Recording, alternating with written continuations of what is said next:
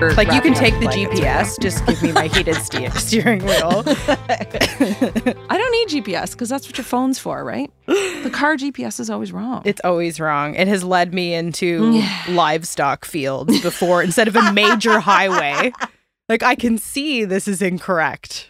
And sometimes you still go for it like an idiot, but I'm following my own human instincts now a little bit better. When we first started touring, the GPS we had only recognized places that you've been. So you had to go there and it would like program itself. Like, this is a dozen years ago in the early days of GPS. Yeah. And I think it was just like a super, super shitty one. Doesn't that defeat the entire exactly, purpose of like, well, if you've been there, chances are you know how to get there. I Go know. there first. That's why it's funny. You tell me how to get there. you tell me. And then next time I'll tell you. Yeah. Besties. Yeah, it was great for touring. But what's going on? Oh, Vanessa Furlong. What is Yay! going on? Yay, together. Oh, Finally. yeah, it's happened to me. Okay. We're going back to the 90s now. Yeah. Good. That's what Let's go. happens Let's with go me. all the way. Do you want to go back to the 90s and start your storytelling as to good how you've come to be where you are? Is that a good idea? Pick an age in the No. 90s. Give us a quick 90s story to 90s kick things story. off. Oh God. See, in the 90s. Is that like, high school for you? That's high school, yeah. Okay. And where was high school? That would have been in old Hampton, the old New Brunswick. Hampton. Is that right? Yeah. Have we talked about this before? I don't think we have. I have tons of family in Hampton and There you used go. to spend all of my summers there growing up. Do I- Like the Do creamy we- cooler. Do we? What? Are we Oh. related? Are we? Maybe. So yeah. most of my like the last names of my family were the Locks. So my cousins were Oh my Ryan, God. Jonathan, and Benjamin Locke. I had a crush on your cousins. All of them. All of your shit. cousins. So John and Ryan, I forget which one was the older one and which one. Ryan's the oldest. Okay. Yeah. So they were popular back in the day, and they were the hot guys, and we crushed on them, and they were absolutely so far out of my league, but they were. I don't know about that, but Oh, they were you didn't very, know me in the very 90s. kind.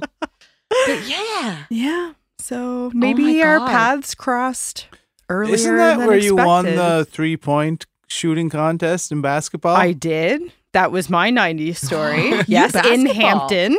Yeah. That's amazing. This is why we're married. Yeah. Because No, it's true. When Mike and I first started dating, I shared that story, not knowing what a basketball fan he was, and I'm pretty sure that's why like we ended up dating. That was it. That was. And then that we was went to phenomenal. go play basketball together at a court, and I swear I missed 100% of the shots I took, and I was mortified. I'm like, he's either going to think I'm lying or I'm just like old and washed up now. That yeah, she used to be good, but yeah. we were using a soccer ball, though, that day. Oh. You did all right. Oh.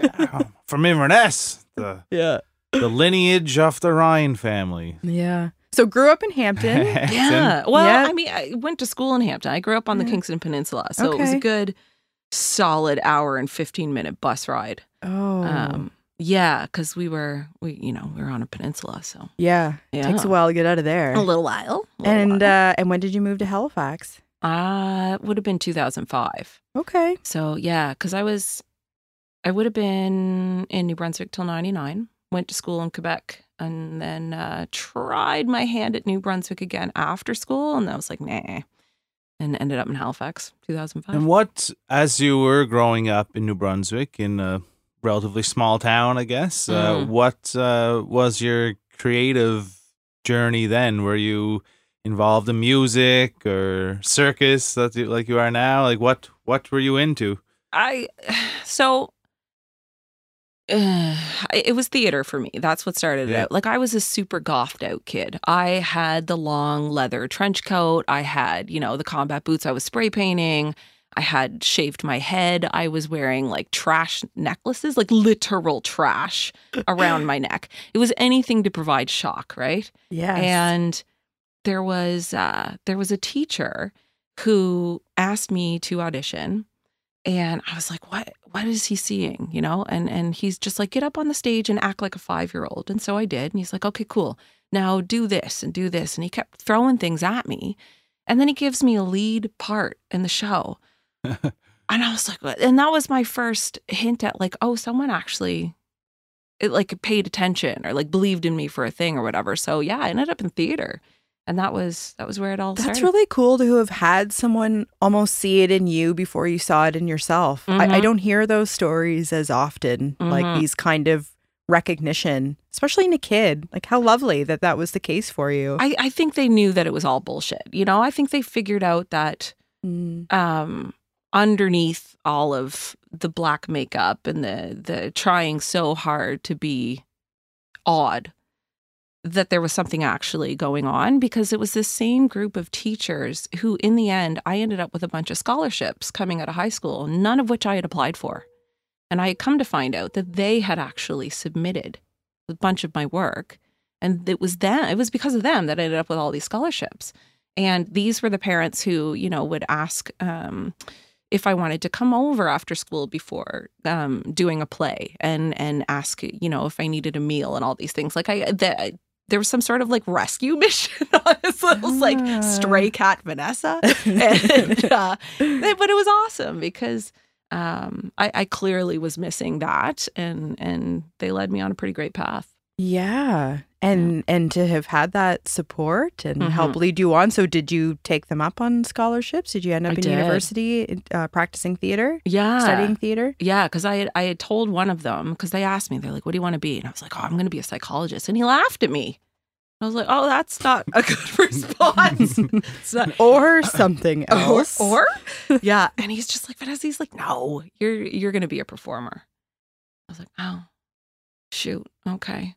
And so I applied to some theater schools and ended up getting in a couple of them, and followed which one was the furthest away from home. So I did that too. Yeah. I think it's part of growing up in a small town too. It is. Like, get me to the capital city of somewhere. Where did you end up going? I was at Bishop's, which is just outside of Montreal. So in like the eastern townships of Quebec. Yeah. And what's the process of applying to a theater school? Are you submitting video? And I guess we had video back then in the late 90s. We did. You know, I don't remember. Yeah. I don't remember. I don't know if I had to do a reel, if I had to. She had other people doing it for her. Yeah. She just sat back and got a letter in the mail and off she went. Boop. Yep. No, I really don't remember. Yeah. Oh, no. I'm just more curious myself because they would have to judge you on your abilities, I guess. So. And I think some of them do. Like some of the more specialized schools like National Theatre School and places like Ryerson and things like that. I do think that there's some element of audition that's involved. There is. I auditioned for National Theatre School, actually. I didn't get in. This was, like upon graduation of high school, and it was a very intensive, intimidating audition process. And did you have to do it in Montreal? Because that's where No, I did it in Halifax. Really? But, that was living in a small town, Nova Scotia. Everyone from probably the Maritimes came to Halifax, or it felt that way at least when I was 17. Like, the whole world is here competing for these 7 coveted spots.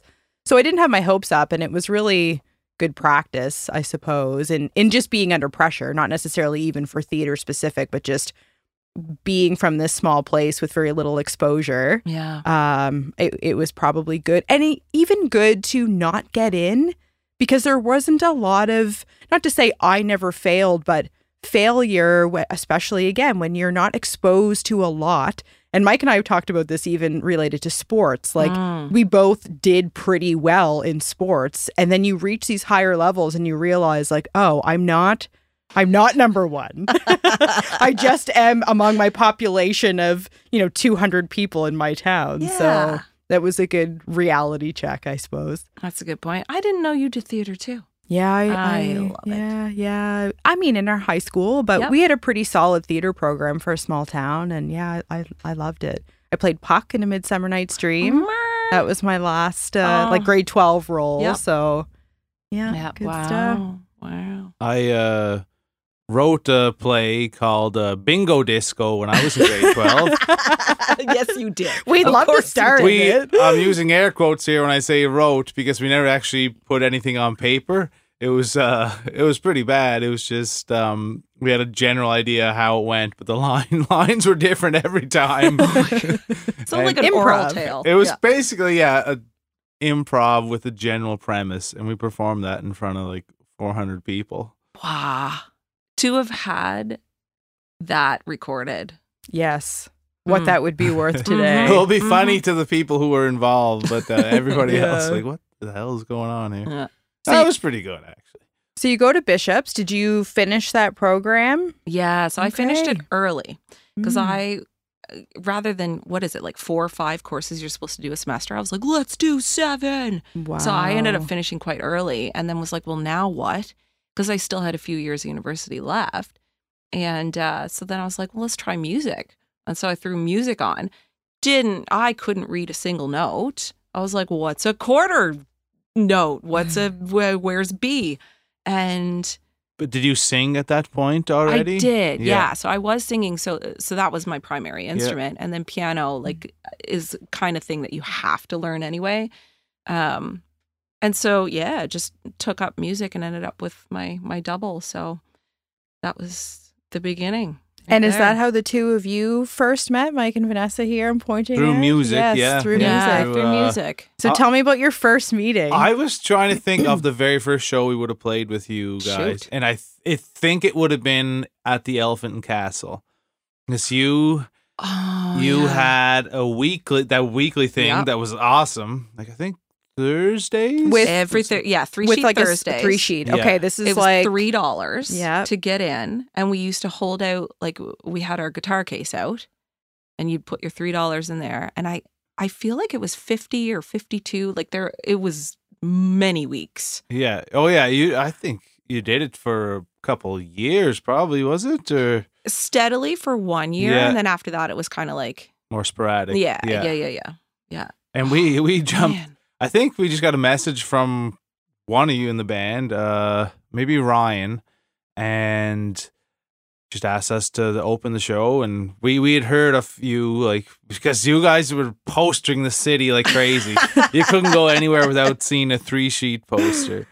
And we said, yeah, we'd love to do that. We're just kind of getting going and trying to have as many people here as possible.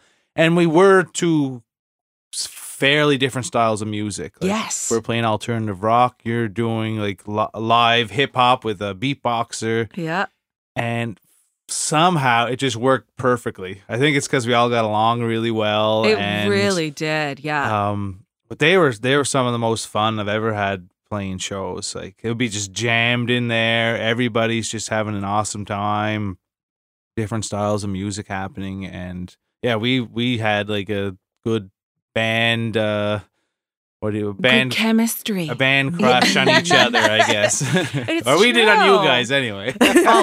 We did too. We had like this beautiful pimped out van, and we would like just blast your music so loud because it was usually Ryan driving too. So Ryan ended up in charge of the music, and just sing and sing and sing. Like it was this mutual, like, there's something about, although we played one style of music, like every single one of us in the band all had our own flavors of what we listened to outside of that. And it wasn't necessarily the type of music we were playing. Yeah. And there was something about what you guys were doing that hit all 5 of us. Like it was the flavor that just worked for all of us, which was super interesting. I don't know what it was about it, but yeah. It was a perfect time. I think both of us were kind of climbing, like, you know, we were just kind of getting going, and lots of energy, lots of optimism, and just that underground scene, like, and literally the venue of the Elephant Castle was in a basement, but it was just like a kind of a scene, I guess, and like consistent people were out every week, and then they'd bring friends, and yeah, it was just a really nice vibe, I guess, and it's something I miss. Like I don't know if this is like kind of any fault of my own or what, but I'm feeling completely disconnected from that community, and I don't know if that community is still happening in music, you know, in the city. And I don't know if it's a lack of venues or just not being in the industry as much anymore, but I'm not feeling that same.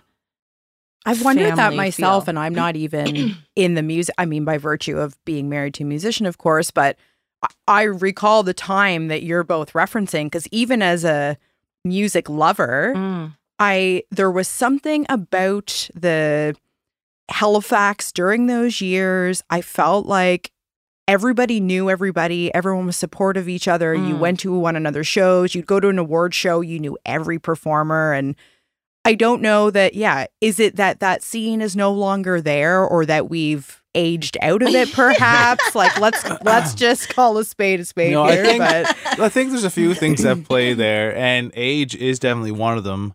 But like because like I said, we were at this stage where we were hungry. We were like, you know, like we're gonna do whatever we have to grow, and we both did grow.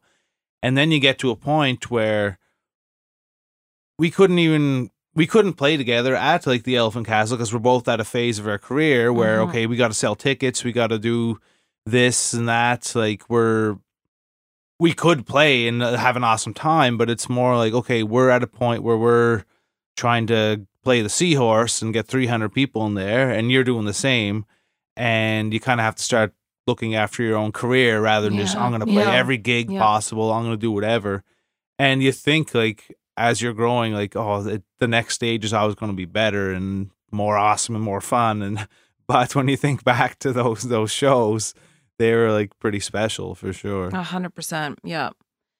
Yeah. And we, I guess it would have been 2018 would have been our last. And then like the world kind of changed after that. So is that it's why it was your last 2018? Yeah. No, like with 3 Sheet you're referencing, like was that kind of the end of the time that band performed? And we had our last official show in 2018, and it was a planned last show. Yeah, we knew we were gonna try something else, because every one of us were in a different phase in our life, and we were ready for that next phase, and we wanted to go out with a bang, with everyone just remembering what it was that brought us all together in the first place.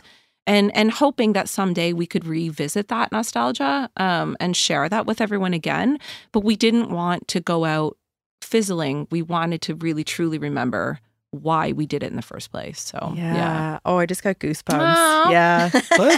Let's talk about 3 Sheet for a minute, because that was a really special band, and one of the most unique bands I've ever seen. Like, I've played in 10 countries around the world, seen every style of music, and there was a special thing with that group of musicians, and you're singing your beautiful vocals, Kevin playing this funky bass, Ryan's got like almost the alternative rock mindset on guitar, EMC's maybe the best beatboxer alive, and Cliff is just a friggin' solid hip hop rapper. That might be MC, the wrong terms. MC.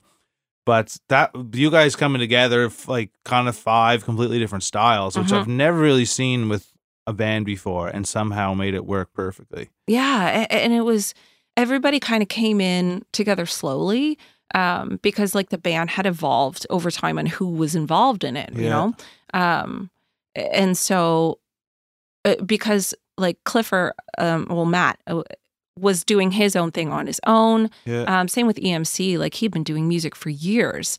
And then Ryan doing his own thing. Like everybody had been doing kind of their own thing with their own style, and then became friends and was like, what would happen if we would jam? And it would be like Rogue's Roost open mic or something, or it would be like the Goresbrook. Like, you know what I mean? Just any opportunity to have a stage, and they would jam together, and there was such chemistry on listening to what each other was bringing, what was the gift that each person was bringing to the table, and how do we enhance each other. And so I would go, and it was so funny. Ryan called me out so hard for it. I'm standing at the front of the stage, and when I listen to something and I'm really into it, I fold my arms and I'm studying. And I don't mean to have RBF, but I literally, I fold my arms and I study, like, what is making me feel so good versus, move into the music and smiling. That's just not how I take in music. And so I'm literally standing there with my arms folded, RBF, and Ryan's like, what the hell is wrong with you? He's like, do you like it? And I was like, no, I love it. You don't understand. Like, this is, wow. And then I started, I think it was Rogue's Roost. I was dating Eric, so EMC at the time. And so I followed them everywhere. And I was like, guys, you don't understand. You're so good. And you just moved me to want to create harmonies. And so they handed me a microphone. I did that. And then they were like, you're in the band. Cool. And that's how it happened. It was just everyone was really feeling each other's gifts, I guess. Yeah. I don't remember what year it was. I want to say, maybe 13 years ago. But there was a cover of 3 Sheet on the coast. You guys maybe won Best Band that year. And you're front and center, like your leg tattoos sticking out of this mini skirt. And I didn't know you. I didn't know the band really at the time, but I was like, that woman is like, there's my dream girl on the cover of the local paper. Just so fierce. Like, you've always just had this confidence and presence about you, not in an overbearing way, just in a, just settling into yourself. And at that time, at least in my life, like I was not there yet, still figuring things out. Who do I want to be, especially as an artist? But it always seemed to come naturally to you. And I don't know, like, is that something you just felt as a kid? Like, is this just who you always knew that you were, or something that you grew into? And I know your creative expression has evolved. So theater, music, and we're going to get into your circus performance, which you've been doing. So like that evolution itself speaks to, okay, this is who I am. I know this. But when did that awareness set in for you? Oh my. I don't actually know, because I have this weird, like this conflicting feeling of being totally sure, totally confident up on the stage. I deserve to be here. I'm not going to be everyone's flavor, but I'm feeling myself right now, kind of thing, to the absolute imposter syndrome. What am I doing here? Of like everyone's like, do you ever look back at things and you just cringe? Or you lay awake at night and you're just constantly remembering I think about that of yesterday. Yes. So that's what I'm doing. I'm up on the stage and I'm just like really feeling the thing, and I'm letting go, and I'm whatever it is. But then I'll spend the next 2 weeks recalling things that I said into the microphone, or which I will do for this included. and you just have those moments of self-doubt. But it is having people like yourself just reflecting back and being like, wow, I saw this. And I'm like, oh, cool. Thank you for that interpretation, So I don't know. I don't know where. I don't know. I read something recently that I hadn't really considered in this way, that every person that knows you knows a different version of you. Yeah. So even Mike and I, having been married for, or dating at least for more than a decade, like I believe I know you very well, but I would know you in a different way than even your mother and your brother and your closest friends. And then it goes into thinking about that relationship with yourself. So how do I see myself? And am I being received in the ways that I think I am with this collection of people? So sometimes, it can be hard to know, like, when all of these things click together, but we saw it in you. We see this confidence in you, but it's interesting to feel like, well, that's great. I want that, but I maybe don't feel that all the time myself. 100%. Yeah, I definitely didn't feel it. But I mean, like, and the boys knew me very intimately, all in a whole other way. But they all had that same confidence. I was kind of feeding off of them on the stage. Like, there was something so special about how the boys let go entirely. If you look at pictures or videos, and we used to make fun of ourselves about some of the faces that we made on stage, and you look at those pictures, but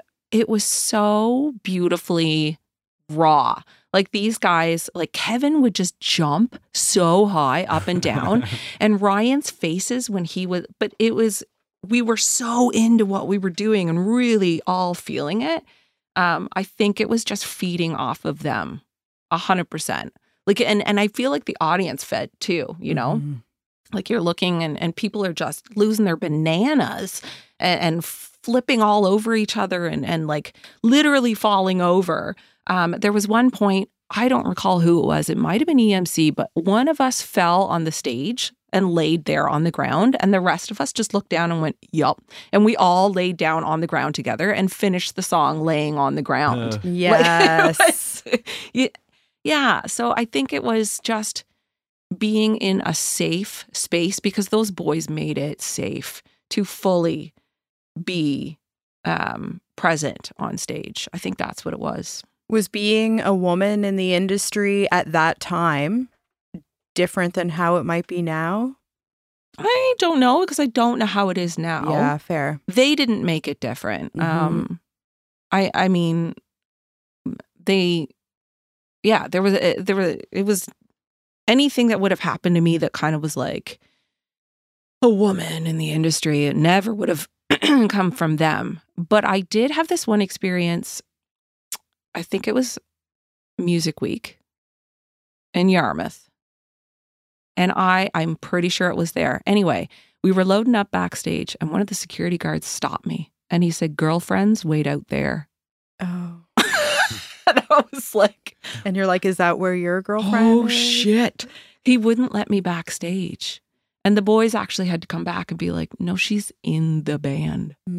Or I would have, you know, when we're setting up, somebody would be like, "Oh, you must play the keys." I'm like, oh. And I did eventually. Yes, I did play the keys in the band in the end. But like, it was, there were some assumptions. Yeah. Yeah. Just curious. Most of the bad experiences I've ever had in the music industry have been with security guards, not like people actually in the industry. It's people who are hired to work at a place, like, and it's most of the time it's them setting a line where they think they're doing their job and they're just not very smart people. Like, okay, and there's times where this line has to bend in different ways, you know, and they just don't understand. Like, you shouldn't make my wife wait outside in the cold when there's no one in the bar and we're just packing up our guitar cases. It's all right if she stays in the bar, even though the owner said get everyone out. Yeah. Like if I call up the owner and ask him if my wife can stay in the bars, he would say, "Of course she can." Like, you just have to use some common sense in situations like that. And that's usually the scenario where I've had issues. It's never been with someone like, I don't know, disrespecting me or my band or anyone. It's just people that are stupid, I guess. Not to say that bad stuff doesn't happen out there, and or that it's exclusive to security guards. It pretty much is. So they're pretty stupid. Yeah. So fast forward now. So when we reached out to you to see if you would be willing to come be on our podcast, your response was something like, "Well, I have therapy clowning that day, but we'll try to work it in on a break." And we sort of had a giggle of like, only Vanessa Furlong would respond in this way. I am clowning. Let's talk about that. Yeah. How did you go from music to getting into that? Oh my God. So so all five of us in 3She, we had all kind of separated off to pursue other paths. And mine was Circus. It was getting really difficult because Circus was paying the bills. And with 3She, a lot of our money went back into the band just to kind of help with the merchandise or the travel and things like that. So it was getting difficult for me to say yes to gigs there when Circus was paying. So that was my path, was going off to Circus. And was doing that for a while. And then out of the blue, this job, there's only one position in all of Atlantic Canada, and it's therapeutic clowning. One position in all of Atlantic Canada. This one guy had it for 13, 15 years, and he pioneered it here. Like, he was the first one. He started up that position, and now he's retiring. And that position comes up, and I was like, oh, do I want to go back to the 9 to 5? The answer is no, but like, a single mom. But like, as a clown. But as a clown. I mean, yeah. So I get to keep the arts still. I get to do, because although I got laughed at for saying I was going into psychology, that still remained a passion for me in pursuing just some sort of a therapeutic something. So I applied and I got it. And when I got it, I went, ruh-roh. Now what? Because now I got to do it. Yeah. So there was a lot of hemming and hawing for me, because it was going back to the 9 to 5. It was working for someone again instead of, being an independent artist. And that was a really difficult decision to make. But it's just the coolest job. Like, I am a character, and I don't do like the painted face kind of like when someone thinks of a clown. I don't do that. But it's a character who is so far removed from the social ladder. I'm so far down, in fact, on that social ladder, that anybody in my presence is automatically above. And the power that gives that person, particularly when they're in a hospital, in a place where they may be losing some dignity, some control, where there's fear, the unknown, to have someone come into your space that is below you in that moment is therapeutic in itself. Yes. It's like a total letting go of the ego for you, which is a 100%. hard thing to do. All of the failures that I am are the greatest parts of my character. And so I can unmask completely. And that is what makes it great. So when I ask for permission to come into someone's room and they say no, great. And I walk away, because I'm the only person in that hospital that they can say no to. Everyone else, it's a part of the service. Like, you have to do your blood work. You have to this, that, and the other thing, but they can say no to me. Or if they do say yes, then we can disrupt the hospital. We can throw paint at the walls. Sorry, everyone at the hospital.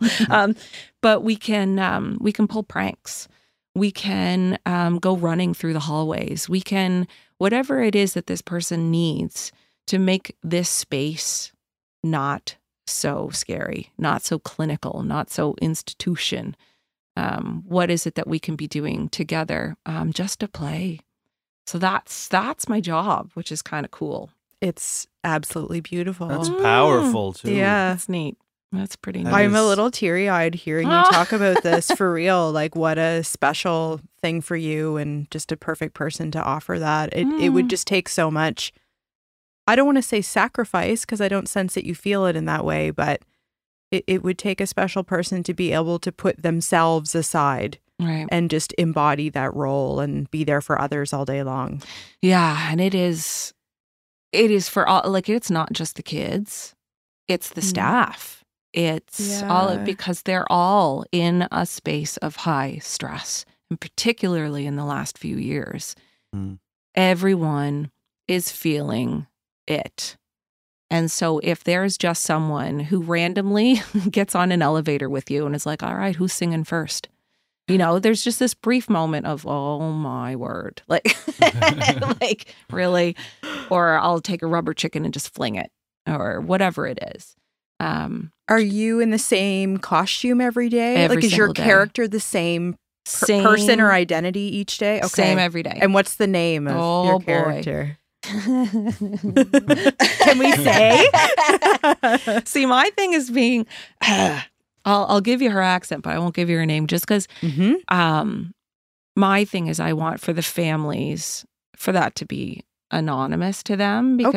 Because if you think about it, the second they know who I am and they start looking me up, it gives me a social status.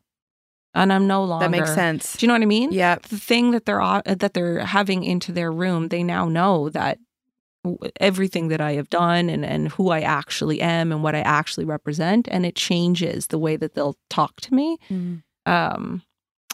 And kids are all over the social media. And so they'll be, and for them to have like their sweet clown, like, oh, look, and you also did some boudoir over there. Okay. So yeah, that's a thing that I keep kind of. That's a great answer. Mm-hmm. Yes. I'm glad you've honored that. Yeah. And so are you in multiple different, I should say multiple. We only have 2 major hospitals, I suppose, in the city. I'm just in the one. You're just in one I'm hospital. Just with youth. Yeah, okay. Just with youth. It's something, everywhere else in the world and even in Canada, aside from Atlantic Canada, have multiple clowns in their hospitals. They have it for dementia care and elder care in general. They have it in outpatient and inpatient, because it is seen as a valid evidence-based practice. Like there are studies on it. This works. And as the same as music therapy does and any other art therapy, this is a very important alternative point of care. But there's just one here. So we're still working on it. What? It's such a unique role. Yeah. I have a million questions. Yeah. Do you feel like they are challenging situations to walk into? Like, yeah. And I don't know the exact situations. I'm sure there's people who are probably terminal and whatnot, but that seems like an incredibly challenging situation to walk into, to say, okay, I got to make this very sick kid laugh or make them feel better. How do you approach that? So I guess just not having the goal of anything. Because a clown's goal in another setting may be to get that laugh, but I'm not there to make anything. I'm there to be present. So I have lost lots of friends. I've been the last person that kid was with. It is, what can I do for you in this moment? What do you need? So when I come into that room, I'm evaluating what that situation is and what I can offer up. What are the needs? Does this child need to get a frustration out? Do they need to tell me what to do? And so one of the gags that I have is I have these rubber chickens that I fling, and I'll lose one on the ceiling. And this kid will boss me around on how to fetch that thing. How do I get it down? Is it problem solving? Is it bossing someone around? Do they simply need someone to read to them? Do they... does the parent just need some space? Do I need to take kiddo out and go find what do they need? How can I be present for them? They may not laugh. I may not be funny at all. I may just be the one thing that's giving them a yes instead of a no, right? So, were you working throughout the pandemic on location? Yeah, I was considered essential staff. Oh my gosh. So that. And this role saved me because I couldn't circus during the entire pandemic. This being considered essential service and being allowed to practice some form of art that was guaranteed income, it saved me for sure. But yeah, I was in there and the role was entirely different because we went from having activity rooms filled with kids to no one can leave their room ever. You are isolated to that room, and your caregiver, whoever that is, they can't leave. So if you've got 2 caregivers, 2 parents, you can't switch them out. Mm-hmm. And so it was a very different feel. Is the approach you take as a therapeutic clown to just kind of be there for someone and give them what they need, is that what all therapeutic clowns do? Just because in my vision of a clown is just a goofy person trying to make people laugh. Yeah. And your description of it is amazing. Like I love that. And it is really psychology based. Like you're walking in, like assessing the situation, trying to figure out what is needed in this moment. And I'm just curious if that's if a therapeutic clown is kind of different from what most people are probably envisioning as a regular clown, or is this kind of your approach you put to it? It's a little combo of all. Like therapeutic clowning, it does require that you do have that specialized training. You do need to know how to be sensitive to the situation and to the environment. Like you need to know, oh, this kid's got a trach. So there are things that I can and cannot do. There are things not to say like, oh, is this mom? Like don't, there's some informed training that needs to happen. But my approach is similar to the last guy who was in, but it isn't the same as all therapeutic clowns. Some therapeutic clowns are there for 5 minutes. They've got this, they'll be there, they'll build a little bit of relationship and then they go, but they got to see like 45 kids that day. And my role, I'm seeing kids sometimes for like 30 minutes up to an hour, which is not at all common. And it just kind of evolved out of the pandemic because I wasn't trained as a therapeutic clown at all. I was trained as a clown, but not a ha-ha slapstick clown. I was trained as, like failure is funny clown. And so I was making it up as I went. And so I was like, this is what the kids want when I come into the room. This is what they're asking for. So I'm just going to take the role in that direction. So, yeah.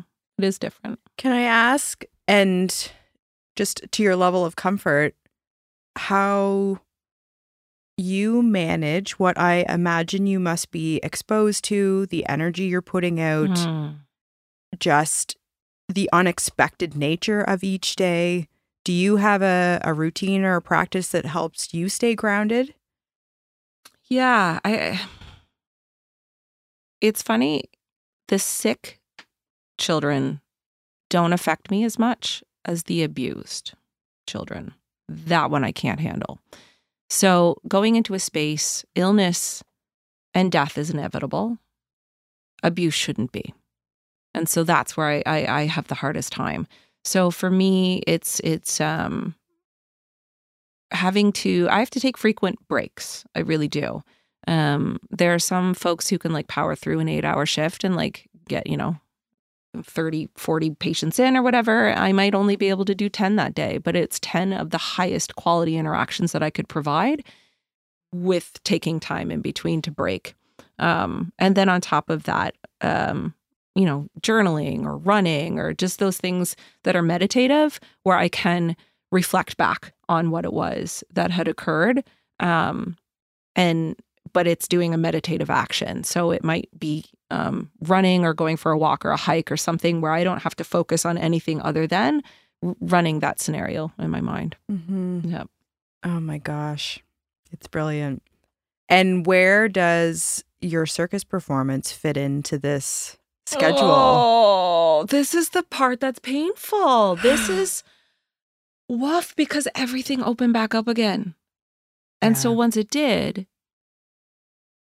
because before the pandemic, I was a full-time circus artist. That is what I did. The end. And then I had the job and I was like, wow, this is really beautiful to like come home at 4:30 and work doesn't come home. I've got from 4:30 until I fall asleep. I've got my weekends.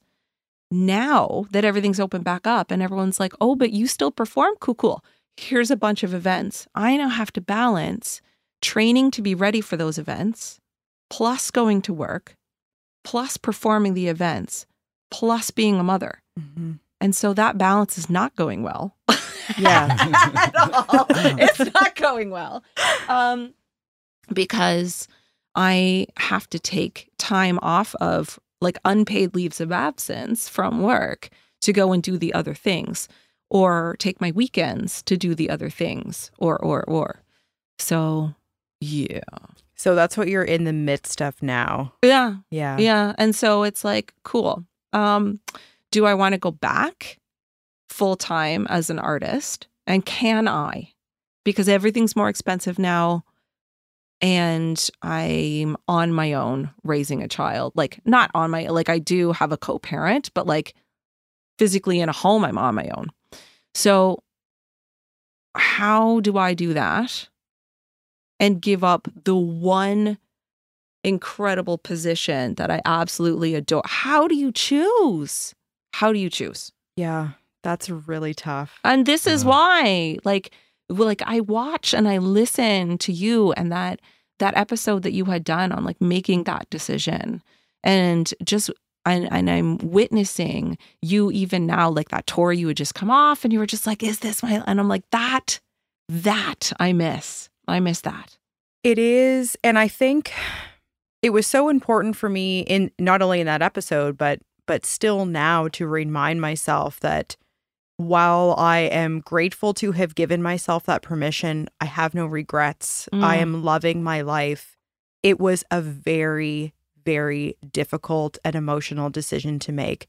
Yeah. And I would never dismiss that for someone in your circumstances or any circumstances that's grappling with that decision, because there are real consequences. Mm-hmm. You think to yourself like, well, money will be unstable, or perhaps, time with my child will look different. And all of those things are true. Yeah. I don't regret it, but it's not like you're stepping into this, everything is easier and rainbows and just handed to you. Like it comes with its own set of challenges. So I hear you and understand the battle. It's cool, at least from an outsider's perspective, to think like, well, the job you have does sound absolutely epic in so many ways. I'm particularly drawn to the way that you're able to serve others in that role.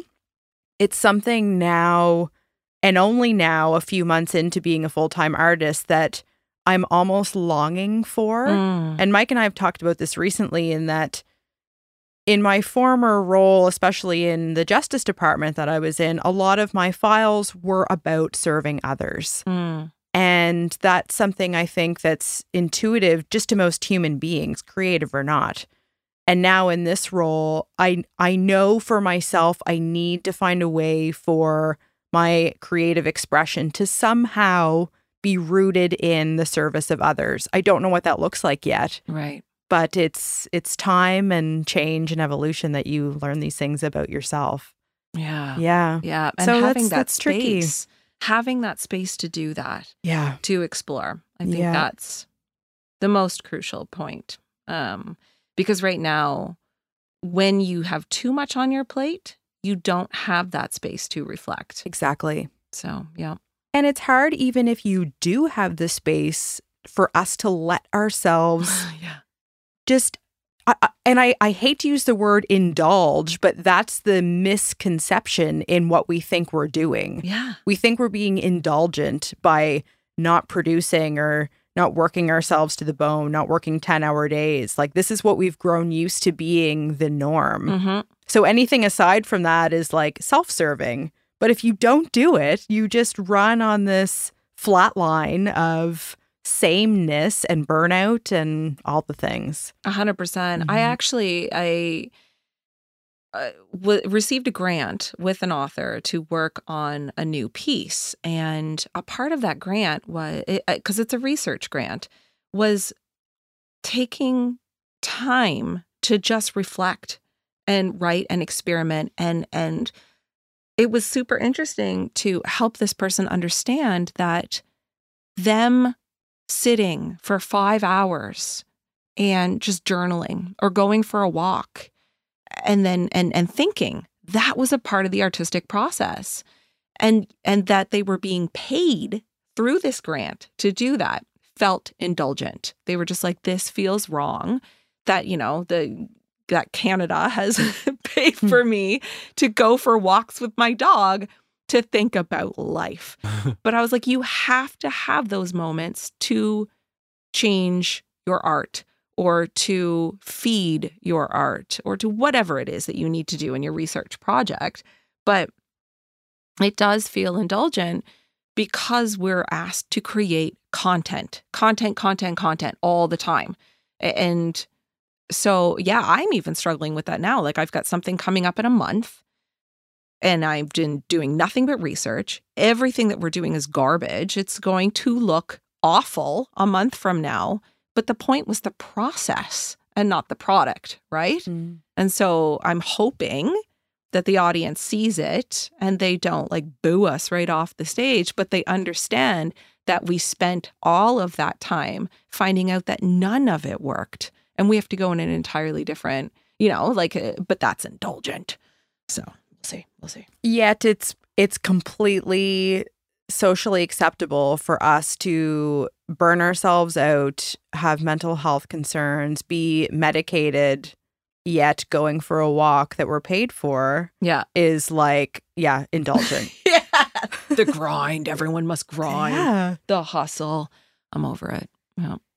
Well, your circus performance that I've seen with Legacy, with you and Aaron Ball. Yep. I'll first say that I'm not too familiar with circus, to be honest. Like, I've seen some things on TV, and that's usually like the highlights off like the most, like Cirque du Soleil or something.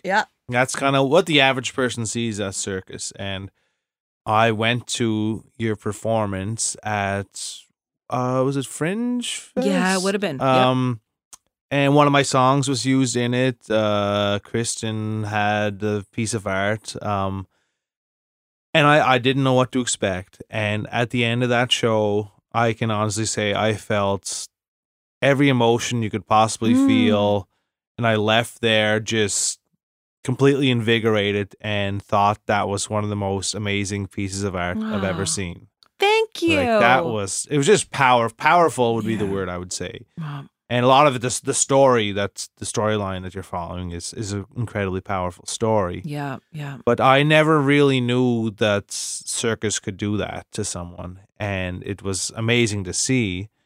And why don't you just talk about what circus means to you and what you bring to the table, what you actually do? Because, again, the average person out there probably just picturing swinging on things. And that show in particular, if you would speak to what Mike's explaining, just for the sake of the audience not having been there. Yeah, well, so Legacy kind of came about in 2016 with Erin and I, and Erin telling her story of, so Erin is a double below-knee amputee, and so there's a really there's a deep story in there that there's some literal, but there's also some metaphorical of like what it was that she had gone through and trying to tie it in with what it was that I had gone through, and how that brought our paths together. And so my character, how do they discover Erin and what sort of lessons do we teach each other along the way? And because everything that we do, we're trying to, I don't even know, it's evolved since then, but a lot of our process involves access and how can we focus on that a bit more. And so we will have things like creative access points. Like, is there a narrator? Is there a touch tour at the beginning for blind and partially sighted? So an example would have been, Kristen, your art piece was tactile and sort of laid out the landscape of where it was that they had found Erin, and do the lyrics of a song kind of tell the story a bit more. So that was how we had selected some of your work, Mike. Or do the lyrics actually speak to what's going on in the story? Does that help someone to better understand it? And so what this does is, because we're putting different bodies, different minds, and different processes into circus, it kind of changes what circus is. Because, a lot of folks, if they'll look at my Instagram, will see, me doing some very corporate stuff. What are the pretty lights? Or is Vanessa playing with fire? Or it's in some sort of a glittery costume? That's one side of circus. That's what's going to make sure that I pay my rent. And then there's the other side of circus, which is, how does movement and danger in the end, because circus is kind of like dance with a little bit more danger and risk. How does that tell a story? How does the suspense that someone is feeling, or the fear that someone has for a move, or the awe, how does that tell a story? Because audiences do have an expectation of like superhuman people with superhuman bodies doing these tricks, but can it be something else? I agree with Mike in our receiving of your show, had there been absolutely no sound or movement, just the visual alone of you and Aaron on the stage, like at its very rudimentary level, was stunning. So you're on stilts, and Aaron's interchanging different sets of prosthetic, or there's wheelchairs that are held up by silks and acrobatic, and you're using one another's bodies and props, and at the end there's like fireworks that shoot out of Aaron's legs. Like, come on. It's incredible. And then for the story to be this back and forth kind of mutual love between one another and recognition of one another, and telling the story of Aaron's accident, and how she came to have lost her legs. And it couldn't be more powerful. You go through this complete spectrum of emotion, like you were saying, Mike, and it was so unexpected. We had a sense of you and Aaron, and had met you prior to the actual performance, but I think anybody who would attend would have felt the same way. Yeah. Like a bit of surprise there. Yeah.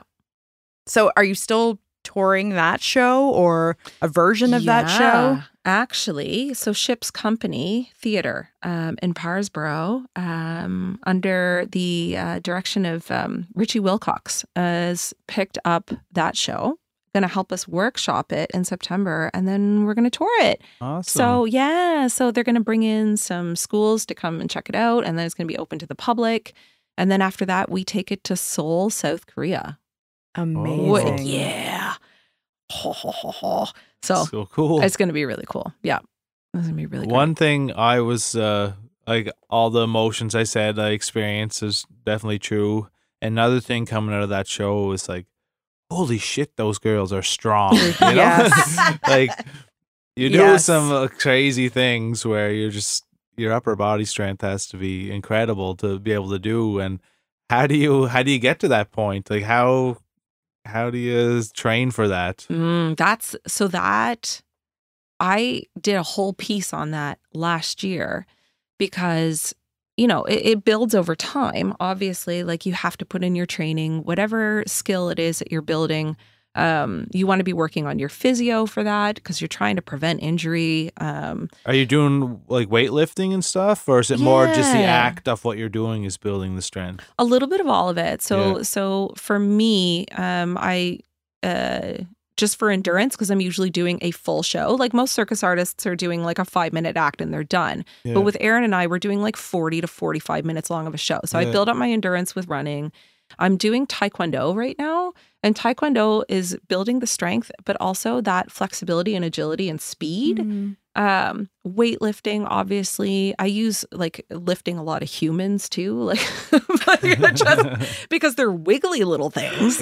So when you're lifting the actual thing that you're going to be doing later on, like, it just all those type of mobility things. But I guess the hardest part is like it builds over time. And when you take a long time off, it's gone.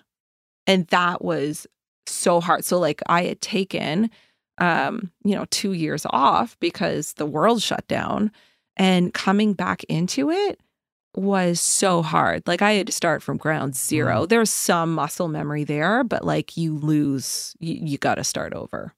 It feels unfair. It takes so long to build it up, and then it's just vanishes if you stop for a breath. Yeah. And it's a scary thing, because you've got some circus artists who are getting addicted to training, who won't take days off even when they're injured, because they're afraid of going backwards, right? Yeah. But I mean, like, I took 2 years. 2 years is different than like taking 2 weeks off. But yeah. But yeah. Yeah, you really are. I mean, we're gone are the days, thankfully, that we're kind of evaluating one another's bodies, but you're a strong gal. Beast nugget. Yeah. Beast nugget. Yeah, you've got this just fierceness about you. You always have, but it you just enter a room and you're like, I'm not messing with her. Oh, man. And you actually could pick someone up and twirl them around your head and throw them. Like, that's just your job. I'm pretty sure that's in my next show. Yeah. Well, I guess you already said a fair bit of what's next. You're going to Korea. Like, how did you ever expect anything like that?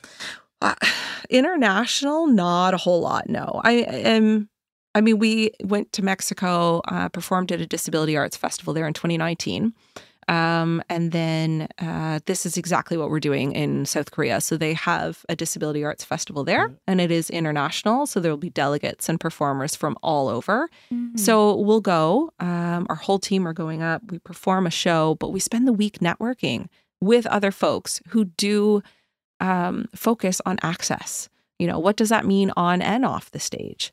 So it's going to be neat. I think that is a very critical piece of your work and your story to talk about for a few minutes. And I'm reminded of how we really met the first time and how I met Aaron. And I had written a blog about my hearing loss, and Aaron, I believe, may have read it for, I think you were in a hotel actually. And I, like you guys were touring perhaps and came across this blog I had read and reached out to me to connect on creating this artwork. And I remember at the time feeling like, I wonder why they would want me. Like, I don't belong. I don't deserve that title. I'm not enough of this community to belong.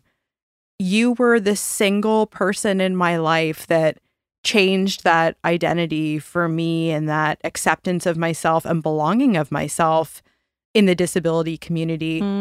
And said, like, and you even explained to me about, you know, hearing loss is different than deafness, and there's still kind of this home for you. And I've recently gone completely deaf in my left ear, and we did an episode about that. But I've thought about you so many times and how meaningful what was probably just a small gesture for you, or like just an explanation, really completely changed my own outlook. And I wanted to thank you for that personally, but also just acknowledge, like, I'm one of probably thousands of people that have benefited from the work that you do and the recognition of the disabled community. So thank you.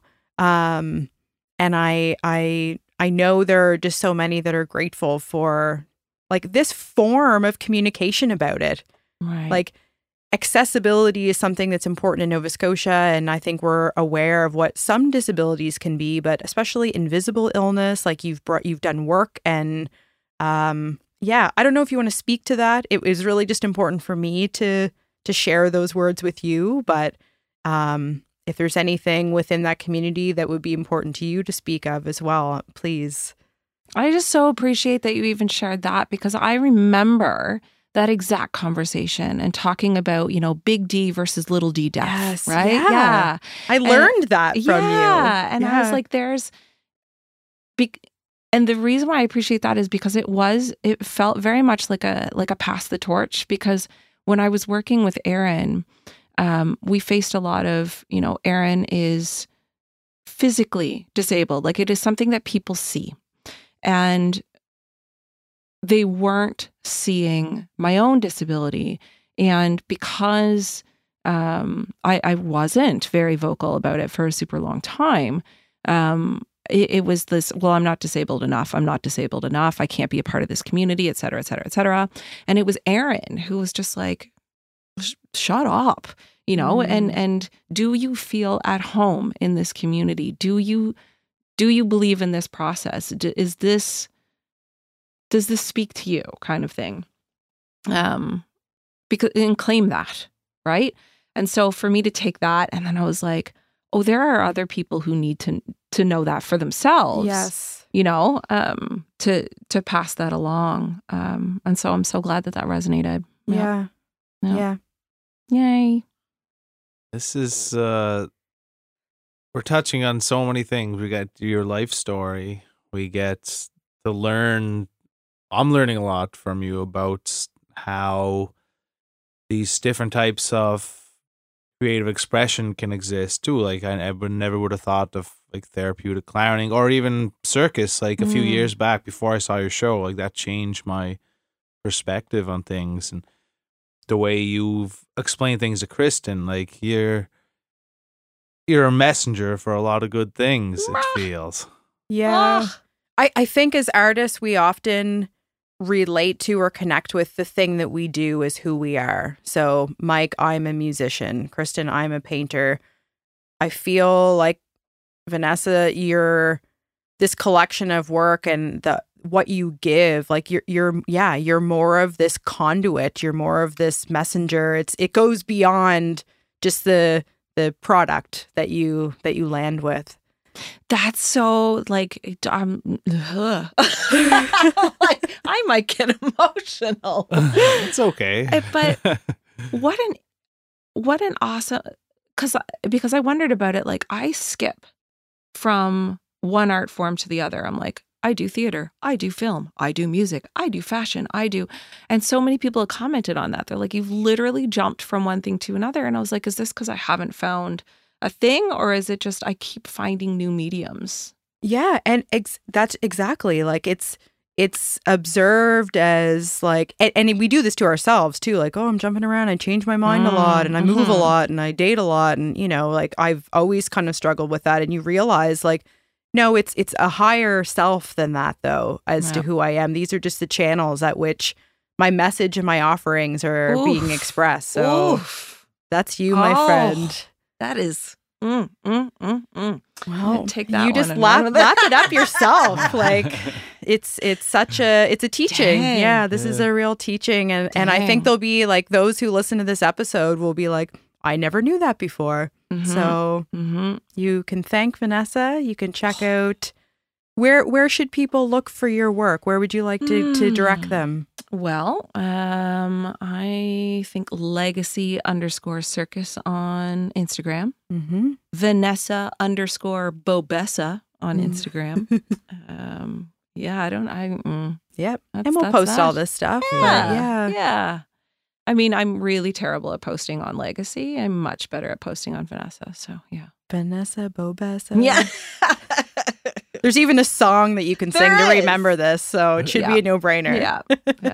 Well, it's really an honor to have you here. And again, like I said, it's just nice to learn all these amazing things and things that can help people just understand the world better and just people around them. And we're grateful to have you in our life, and you know that someone like you is out there doing these great things. So thank you. we're just it was a great conversation, bud, and this was so good. Yeah, thank you so much. Salt of the earth, a human. Well, right here. We just adore you. So nice to see you. Yeah. It's been a couple years since we've been able to just be in your company. That's true. You're just a light, like you've always been. Let's do more. definitely. Yep. Okay. Signing out. Signing out. Cheers, bud.